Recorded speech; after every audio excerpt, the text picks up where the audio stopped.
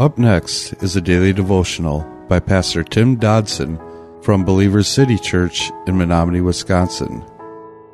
To subscribe to the podcast, visit burningdogradio.com and click on subscribe.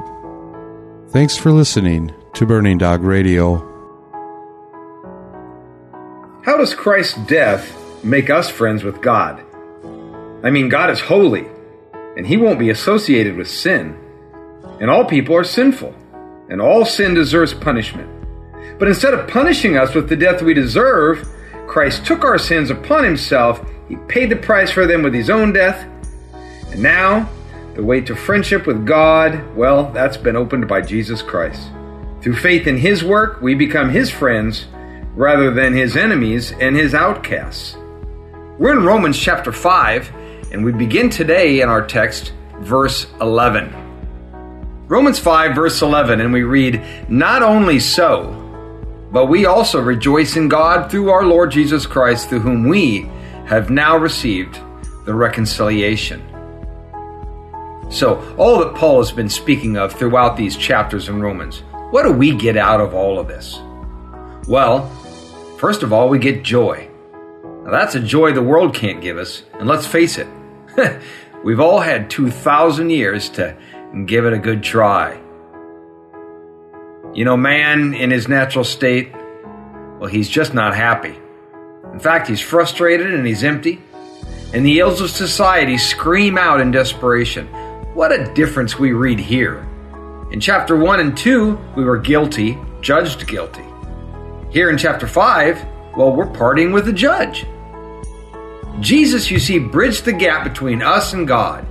He opened the door. He tore down the curtain. He took our hand and brought us into the Holy of Holies.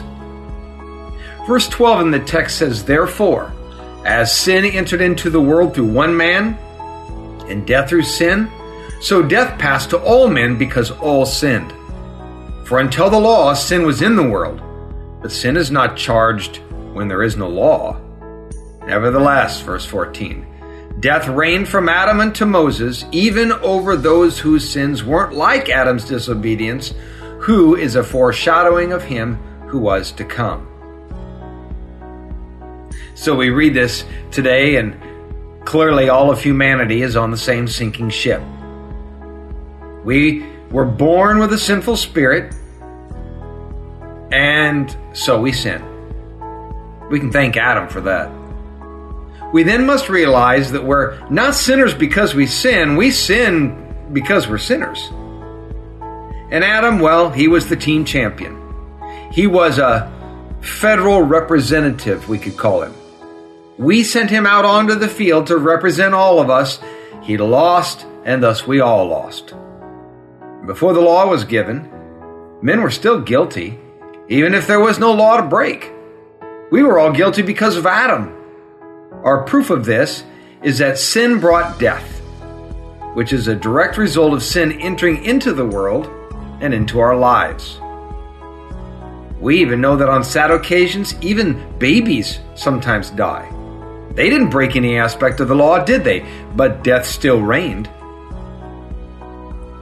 Verse 15 goes on saying, "But the free gift isn't like the trespass. For if by the trespass of the one that many died, much more did the grace of God and the gift of the grace of one man, Jesus Christ, abound to many." So here we've been reading this previous doom and gloom scenario, but now the real champion steps up. Yes, we inherit the guilt, though certainly we added our own debt, but we also inherited the gift. And neither of these things, frankly, had anything to do with us. Well, that's a humbling thought, isn't it? And that's no doubt exactly the effect that was sought by the design of God. Hey, we were merely the sideline bystanders at the Olympic weightlifting championship, weren't we? I mean, we cheer, we root for the champion, but we didn't actually compete. No, that was all done on a hill outside of Jerusalem some 2,000 years ago. When our champion took on the world and he won. It was the greatest moment in history. And while we don't compete today, hey, we do share the prize, shared by our champion, shared out of his grace. That was a daily devotional by Pastor Tim Dodson from Believer City Church in Menominee, Wisconsin.